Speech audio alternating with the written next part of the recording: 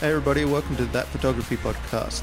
Sitting in the Sawtooth Gallery with Thomas Ryan, photographer extraordinaire. He's just looking at me now like, what? I'm too humble. Too humble. Yeah. So I suppose we start at the beginning. Like, who are you? What have you done? Like, you're mainly from my knowledge, and my knowledge is always limited, architectural photographer. That's your primary background, but you've dabbled in other things like everybody has, I'm presuming, a bit. Yeah.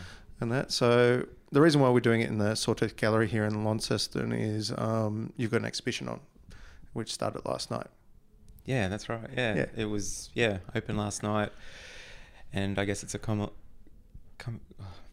coming together, I guess, of my work, my love of architecture and design, and so 10 years of ideas basically coming together in an exhibition. Yeah. So your majority of your prints are black and white. You got a few colours up. Is black and white your preferred medium in this case, or is it just the way you went for this exhibition?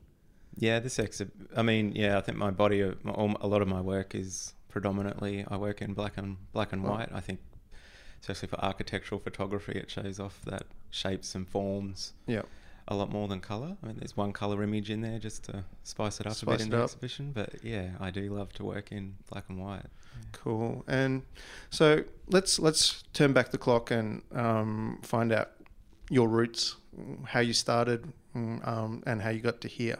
Well, I guess if you go right back to when I was a kid, I grew up in North Queensland in a little town on the Atherton Tablelands, and I like to take it back to there because whilst I was 7 or 8 years old, I wasn't a photographer as such. My father would have an instant camera, and he would go around photographing things like the landscape, but also the built environment. And I can remember as a kid going through photo albums and seeing things like old butter factories, old timber mills, things like that. And the family photo album had like, oh, here's one of the kids, here's one of the family, building.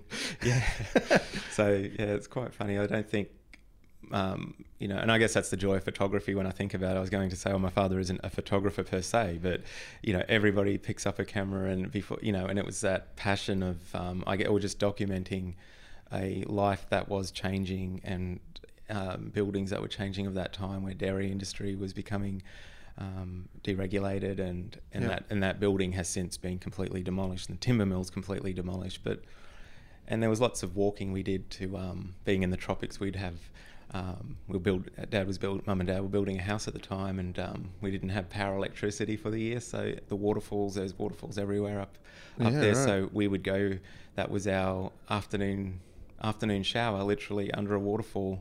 That's awesome. And, it sounds quite awesome now and romantic. I didn't even it's think like about you it. can romanticize it now, but back then you probably go, oh, I don't like this. And that was back at a time when popular waterfalls, like one called Milla Falls, the farmer would bring his cattle down there to drink. You could, swim down there and have it to yourself, Right. So, but on those walks, we would walk past the timber mill, walk past everyday things like the dump, which nowadays it's all recycled, all the rest, but it was that just chuck in anything era, even that was in the 90s, it was still like that. But just to see the timber mill slowly change or decay over time, or and ask questions to my father about, what was that about, what was this? So that sort of interests me in social history and architectural history and how things change, sort of, and that fed into, I guess, a lot about documenting change as much as the buildings themselves. So different eras, different times, before and afters, just to have a record of images, and to try and do it in a way though that's that grabs your attention. It's not just a snapshot of just a building. That makes people stop and think and question things like that. So documenting like the urban landscape, as that's where that has sort of come from. Yeah, I'd say so. I mean, it's hard to, I guess, put it into words. There's a lot of, and I love the 20th century modernist period. And I guess growing up, we lived in the countryside, and then we moved to Townsville, and I did my primary school education there, and North Queensland's got a lot of post-war Queenslander homes and factories and all that sort of stuff. Yep. So I was, I like to think I was subconsciously just I seen all that style, and then that's influenced me, through adulthood. So why? Obviously playing with the camera with your dad and that, but you've moved through photography, but never tempted to go into like architecture or anything like that? No, I often get asked, like, people see on my architecture, oh, you're an architect, or oh, would you like to go into architecture?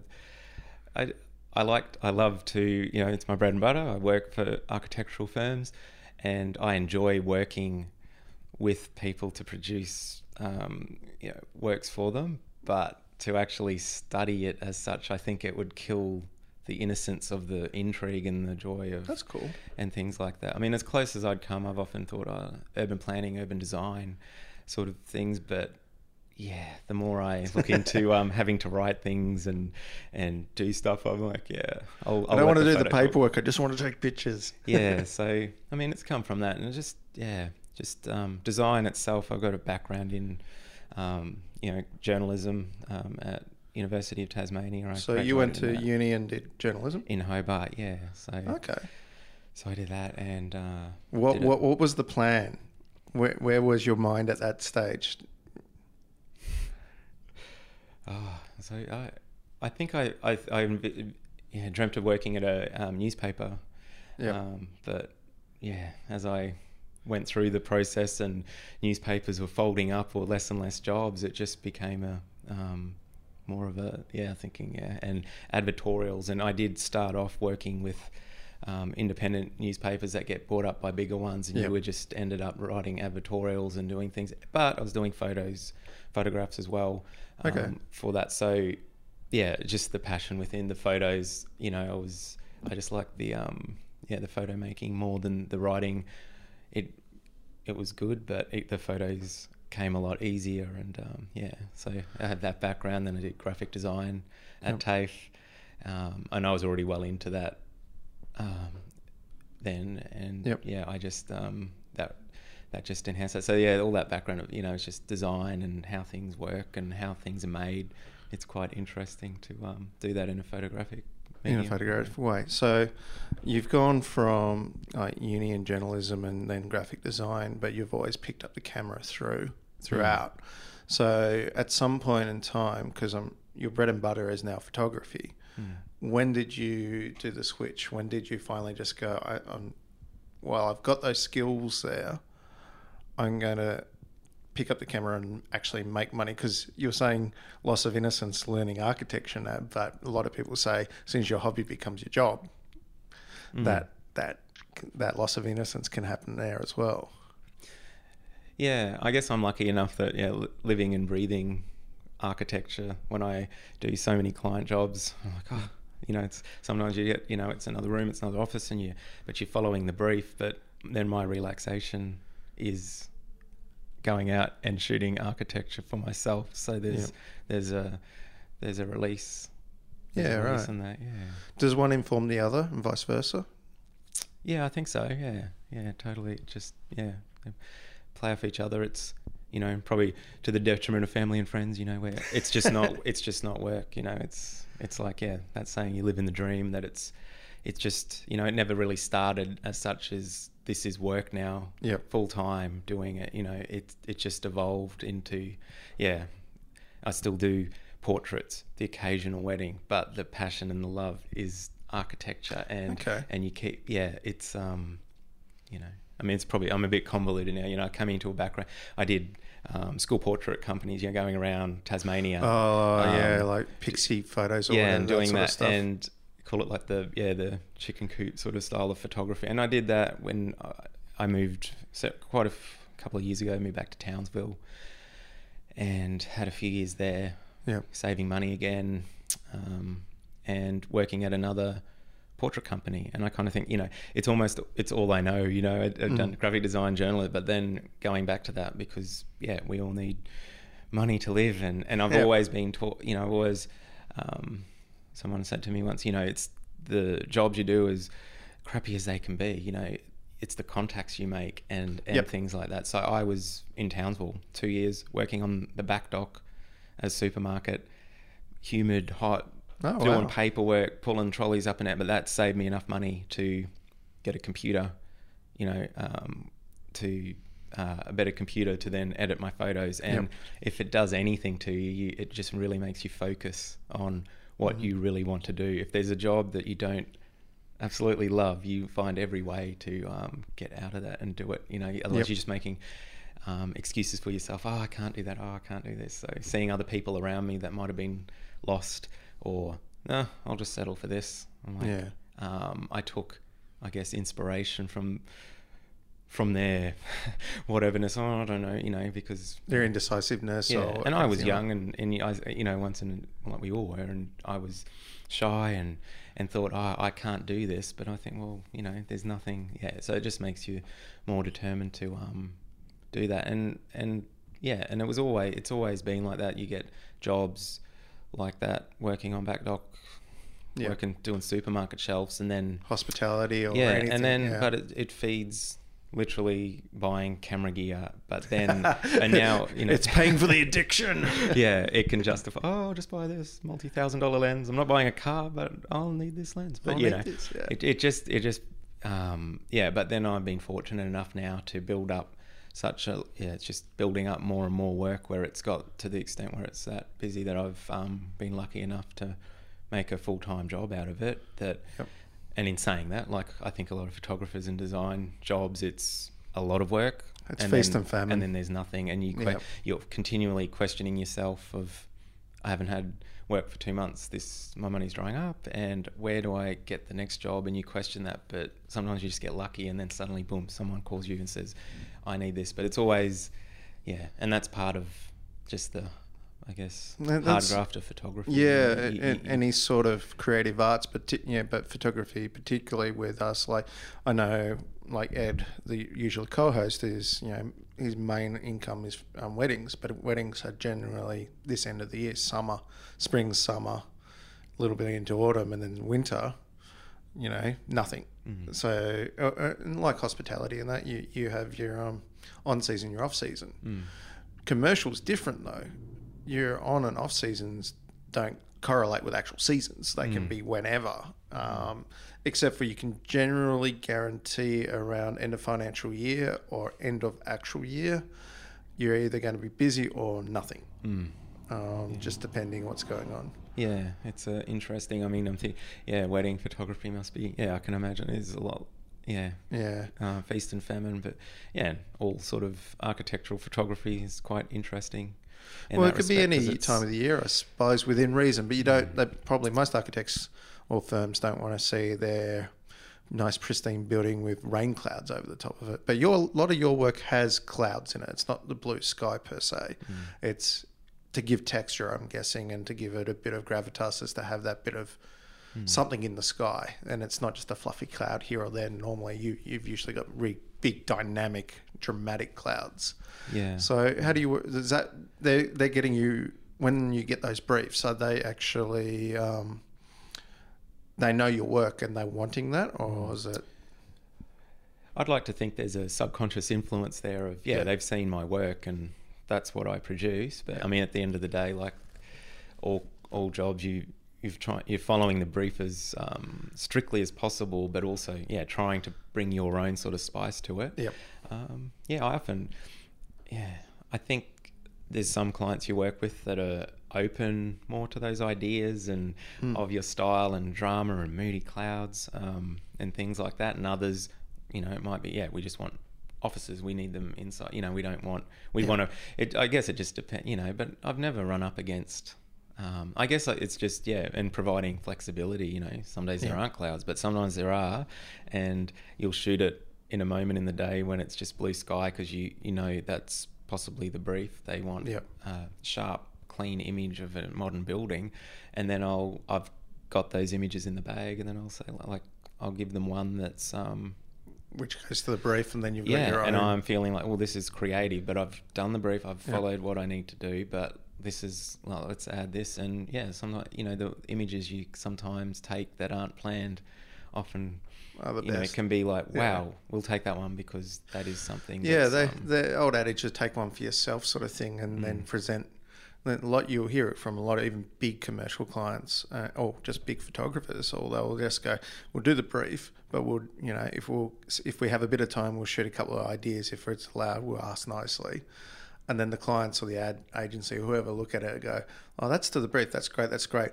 Wow, we want that one." Yeah. And you go, "Well, that's different. Let's renegotiate." Yeah, Sometimes, if you're lucky. Yeah, and often a lot of the time, you know, you can be. Sometimes you're lucky enough, I guess you could say, that you've got the client with you, which can be daunting at the same time. But Yeah, you've got, shooting over the shoulder. You've got, yeah, and it's just, yeah, it's a lot. It's 90% that communication, letting them, you know, and you know in your head that that shot might not work, but they can't see it like that because you know, you can't talk. You know, tilt shift, wide angle lens, the aperture, you know, you're going to get this, and that's going to look like clutter. So yeah, you take those shots that they think they want, and then you take it because it's easier to It's easy to communicate visually once you've got something there, as long as you can do it without getting them annoyed, I suppose. Like, you know, you've got your shots and that. Let me just show you something. Adjust that. Click. Like, now I understand. Yeah, but in saying, a lot of the clients, there's some that I've worked with that have just got an art background, and they really actually get into, like, and that's a pure joy. They understand, you know, you're trying to think, okay, how am I going to talk about depth of field? And then you don't want to get nerdy with it. And then they're just like, that's nice depth of field, that's nice bokeh. And you're just like, oh, cool, you get that, you know, and they appreciate, you know, I appreciate, that, and it makes it easier to work with the client, especially on big architectural shoots. It can be good, of a benefit to have the architect there and have them go through and show you around and go, this idea. Yeah, the reasoning for this sort of curve, and this is what we want to get. And that's I was trying to convey this sort of meaning through the building, it just tells that story. You know, it gives you an idea of what they want to encapsulate in a design. But other times you get there and you've got dot points, but dot points are just dot points. You know, you go in and that clean room has got a table and a coffee machine and this, and you've got to just deal with what's there, and or the light's completely off or wrong, or there's a fridge in the way that I didn't think was meant to be there, but it's there, so you can't physically move that, but you've got to, you know, take something. You know, there was one, it was just a fully fitted out office being worked in for 2 years, and you think, and the architect was like, I don't know if this room's going to be too good. And I'm like, it's probably not too good. But then he goes away, and then I'm like, how can I, you know, it's always, how can I work this? And they had nice light fittings. I just took away some of the cutlery, you know, instead of a wider angle shot, did a minimal, you know, a 50 mil shot with shallow depth of field just to get the lights. And that was one of those examples where it wasn't in the brief, but they wanted that kitchen, but the kitchen was cluttered, and they went away, I think, feeling, but, you know, you get that shot, and when they do use it, it's like, cool. It's something different. I didn't think they'd go with, but that's cool. So I always start with it's my verbal tick when I'm doing interviews, I've realised. Predominantly, I suppose the one question I thought of was, you're doing architectural photography, but a lot of people make their bread and butter in this game in real estate. And have you ventured into that area, or are you avoiding it like the plague? Because it's pretty soul destroying from what I've heard. Yeah, well, in that whole baggage of trying to distill the whole life story in a minute or so, in part of that story was doing real estate photography. And in architectural photography circles, I think, there's a saying, it's not to put down those that do make a living out of, like, some people do amazing stuff as well. And they do, you know, but there's architecture photography and there's real estate photography, and you know, what I mean by that is just a lot of, like there's a lot you see. I'll often go through and, you know, I'm looking at dreaming of places I can't afford and just going through the real estate, you know, it's like, wow, you know, and it's so often those shots, I mean, those ones that are just, it's wide angle lens. All the shadows are stripped out, every detail. I'm like, what the, you know? And I guess, frankly, it's just, it's more independence where the money's at. You know, they've got a tight budget, and you're there, and you're doing it by the hour, and you're having to often, you know, work in. When I did do it for a few weeks, and think, it just a few weeks, probably a few days, you know, and it didn't last long. And it was like, can you, you know, and I had to move all this clutter and stuff in someone's house, and drawing the, you know, it's like, can you move this? There's underwear on the bed, and then you can't make it look nice, and you're getting, a pittance, and you just got to weigh up, you know, and then you get roped into the idea that, can you buy this gear, can you get that, can you buy, and not gear as in photography, like, can you buy doilies and whatever you do in houses, interior stuff, and so you start doing some interior design just to get the photos right and stuff. But it's interesting. And I guess, you know, in my opinion, real estate is there, it's selling a home, but it's, you know, it's that joy of, you know, and that's what I mean, the difference of architecture and real estate. When you're working with someone, a designer or a builder, it's all about the story and the design, you know. I guess real estate, it's the selling a product again. I guess for me it goes more into that. It's like advertorial. It's just shotgun. You know, you've got to be, in my experience, doing, you know, 8 buildings in a day, and just quickly get the kitchen, the bathroom, and the thing. It's just not for you. It just wasn't for me, and that's fair enough. And it's some people are great at it, and there's a couple of local people, which I won't mention, but I'm going to try and get one on at some point, who do a really good job of it, I think. But for me, I got approached ages ago about doing it, and I thought about it, but it was more, I'd actually skill somebody up to do it for me. I'd actually build it as a separate business. It felt, it's not my passion at all. As I've worked in areas where you've had to shoot a room. I actually did a commercial job only this week where I shot a floor for a company in a house, and it was amazing. But that one job was great, but doing it every day, day in, day out, was not my idea of fun. And I guess it's who you work for and things, you know, like, and different. It was, for me, it was just, soul destroying in a way, like, you know, and it was, do more for less. And I guess it just came down to independent, you know, I was doing that, but then I was getting commercial architectural work, and I thought, well, that's where you want to be. And that gave me total independence to be my own boss, not working at like, not working with, hourly rates. And I guess, getting stung and getting stuff like, you've got your gear, but, you know, you have to be totally responsible for this when you can't, you know, and all and your car and your this, and which I still do now, but we all do it, but it's working at some, it was basically, I think it was just working for someone like a portrait company. They were great, you know, at shops and things, but it's working for someone else to be lucky enough to work for yourself and do your own thing. It was it was really good. So let's talk a bit more about the exhibition. I'm looking at it through a window here. We're sort of in the gallery's admin office, aren't we? At the back of the building, there's a big, there's multiple displays in this gallery, and one of them's got a lot of audio, so we've sort of segregated ourselves a little bit. These are obviously not client stuff. This is your personal stuff.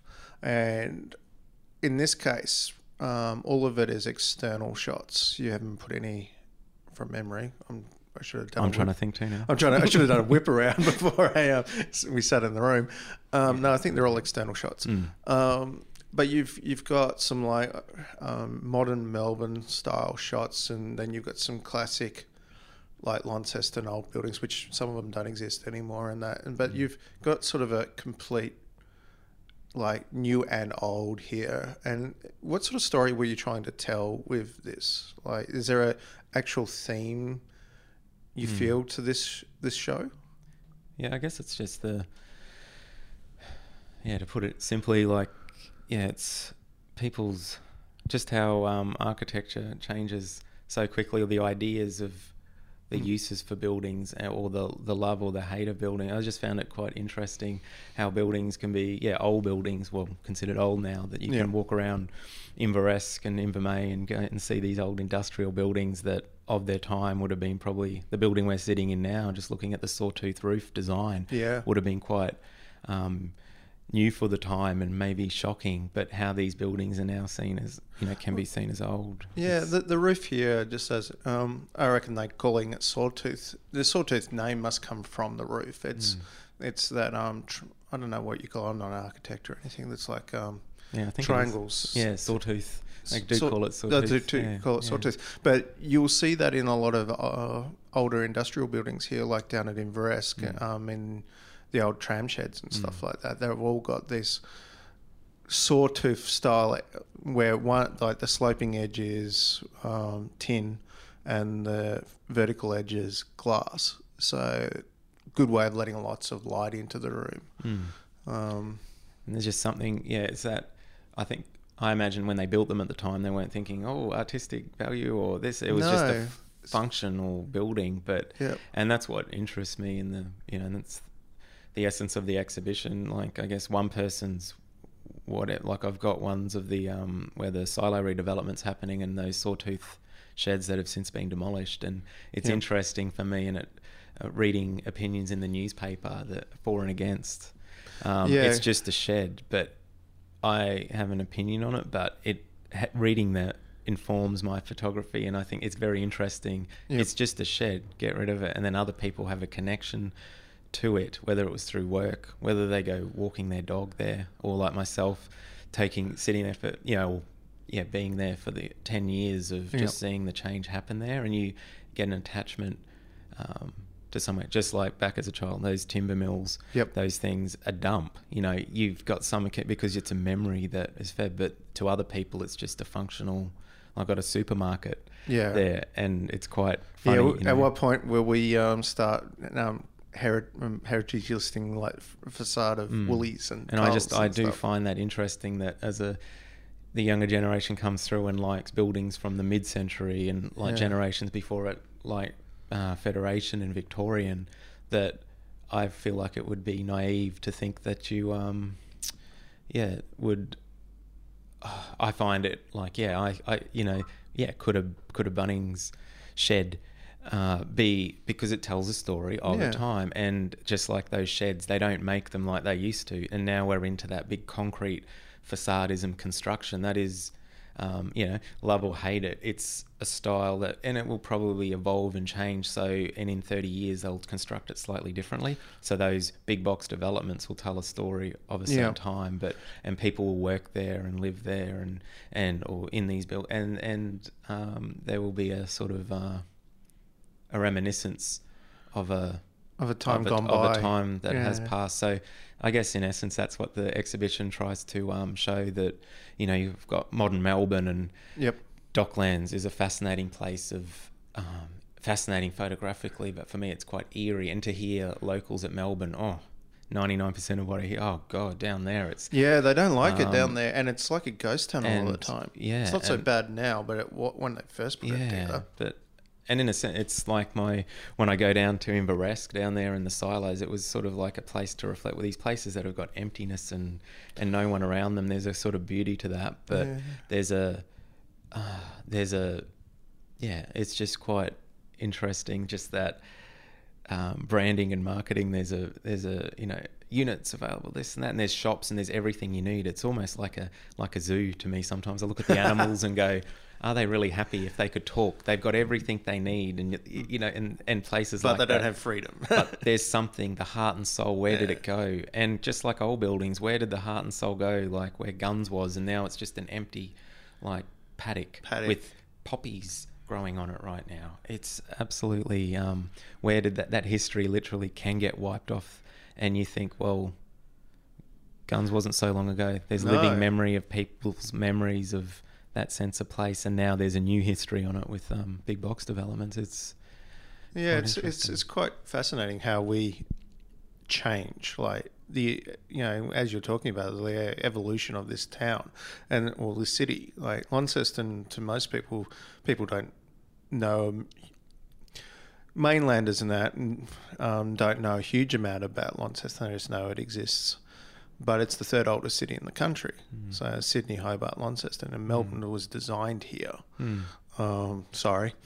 No, we didn't design Sydney though. Sydney was your own fault. But yeah, there's so much heritage and evolution in spaces.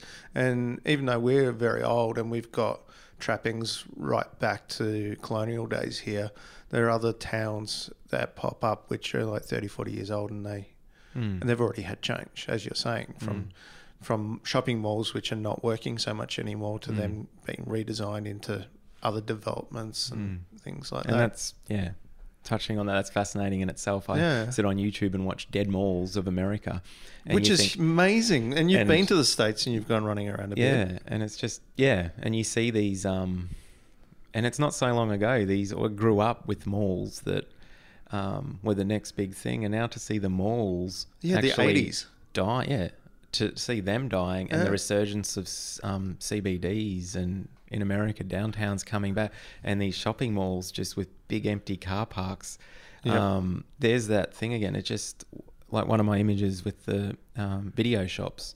Go and hire a video. Yeah. And it's still going, I imagine. But that's what we grew up with, going to get a video from the shop. It's mind-boggling how quick things just change, and then that becomes a bit of history that I must document, because kids who grow up now are going to be like, what, a video, you went and picked it up at the shop? It just sounds crazy, you know. We're getting older, you know? One of the images I love in here is, there's two actually.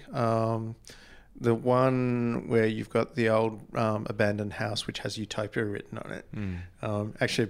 Actually, Jasper Seymour was here last night, and I pulled it up, and I was like, I bet you wish you found that, because it has that bit of urban exploration feel to it. But I love it. It's like, this was Utopia, or is it Utopia? It's got an interesting story. Who was the person who graffitied the front of that place? Yeah, it wasn't me. Even though my title was that. For a moment I thought, is someone thinking I'm Tagan now? But yeah, my brother found that house for me, and I thought, how fitting was that? It was just absolutely perfect. I've got an old derelict house to show you, and it had Utopia written on it, and I thought of that title a year before, and I thought, this is so obvious, it has to be the main image in the title of this exhibition. That's brilliant. And the other one I love is I like going around trying to guess where all the locations are. But I'm pretty sure it's the one down at Blackstone Heights here, where it's it's sort of the fairly new building. It's got solar panels on the roof. It's got, on the left-hand side, it's got a for sale sign for the block. On the right-hand side, right next to it, is the massive power line towers. And I just thought, that is just awesome. Like, just that story there of old power, new power, and something to come. It's amazing when you drive around looking for, there's another project in mind. It sort of crosses with the suburban idea of, suburbia project of the suburbs and how they've evolved and changed over time. But the whole, it's someone's castle, it's someone's home, and they've got, they probably didn't choose to go, we want power lines near there, but it's happened. It's the realities, and it's someone's home, so it's that utopia. And off the grid potentially. And got all this power right beside you. That's just amazing. Well, you've got a lot of different projects. You're pretty prolific, posting stuff up on social media at times. You're much more prolific than I am. I'm useless at it. I have spurts and goes at it, but I've seen projects based on internal staircases, which some people would be like, what? But you've definitely got a love of the staircase and different styles. But you had a particular century or era for that, from memory. Yeah, it was 20th century, 30s to the 80s. Yeah. Which, how the hell do you tell? Apart from going into an Apple store and looking at the glass bricks and going, that's not in that period. Yeah, I mean, I'd like to think I get it right 100% of the time. I'm sure I don't, but I think it just comes with the passion and love of architecture that you can, I can walk around and look at them like books, and I can pinpoint just that brickwork is 1960s circa 50s brickwork's different to 30. There's a whole, so you can start to pick up on that, and especially the staircases. And it's what excited me so much is that they're often left alone, as in they're not being redeveloped and refurbished. Yeah. They're often left because they're emergency staircases, so they're pure examples of their time. You know, the offices might have been fitted out dozens of times in their lifetime, but those staircases. But yeah, you get to, you know, when you're absorbed in something you love, you start to see, you know, you see terrazzo and big open crevasses looking down a 10-story building, and you're like, nowadays they wouldn't do that with OH&S, and you know, and the rubber balustrades and steel frame and formality, and you're like, that's 1960s, all a bit more curvy and use of brickwork, but then concrete, concreted over there. That's Art Deco, and you know, if it's all timber, that's more Victorian. But yeah, it just things like that. That's the total fun of it. It just evolves. You're doing architectural stuff and you're like, wow, these stairs they're interesting in themselves. But it's only when you, like, projects to me never finish. They're always evolving. Yeah. But yeah, it's absolutely, when you do step back and you have another project you're working on, you see it as a, it's a bit crazy. You're like, I'm not feeling the vibe for doing stairs for the last year or so. Yep. And I look and go, wow, some of these people, because I'd get access to some buildings that aren't accessible by snooping around and just getting it. You know, I was in Hobart and Melbourne and ringing up museums and the magistrates' courts and getting these getting access to these places. You know, and I think they would often think, okay, and then they'd meet me and you'd show them what you're doing and they're like, cool. But when you haven't done, it's a bit hard to explain. I just want to take a photo of your staircase. You know, but when you're in the zone and when you want to do something so bad, you find a way to do it. It's only when you step back and you haven't done that project for a while, have a chuckle and go, wow, I'm a passionate nerd of staircases. No wonder they were looking at me strangely. Context. It's amazing what you'll do for that image. You know, when you're passionate about something. Yeah. The other thing about your work is that, particularly a lot of it, it's devoid of people. It's always just the environment and the building. You purposely, obviously, do that. You did the like Launceston as was it like a dead city or something like that? Yeah, Death of a City. Death of a City as a show or project once, a little while ago, and you went around the streets and you pretty much found all the images are devoid of people or signs of life. So no vehicles or anything like that. And I suppose this is the difference between, like, you look at your work and you can definitely say it's not street photography, even though, like, you can do architectural street photography. And you've gone into, like, some pretty crowded places in Melbourne and that as well, and you've found that moment or whatever to capture it. How much time do you spend waiting and looking for that? Well, how much Photoshop do you cover your ass with? I get a lot of that. Like in the Launceston project, I can say all of them were done just being there. There's no Photoshop manipulation of getting rid of people. And that, and for better or worse, I'd say in Launceston it was easy, and that was part of the play on those words, Death of a City, because and occasionally you get people raged going, oh, well, if you don't like it, you know, why are you here?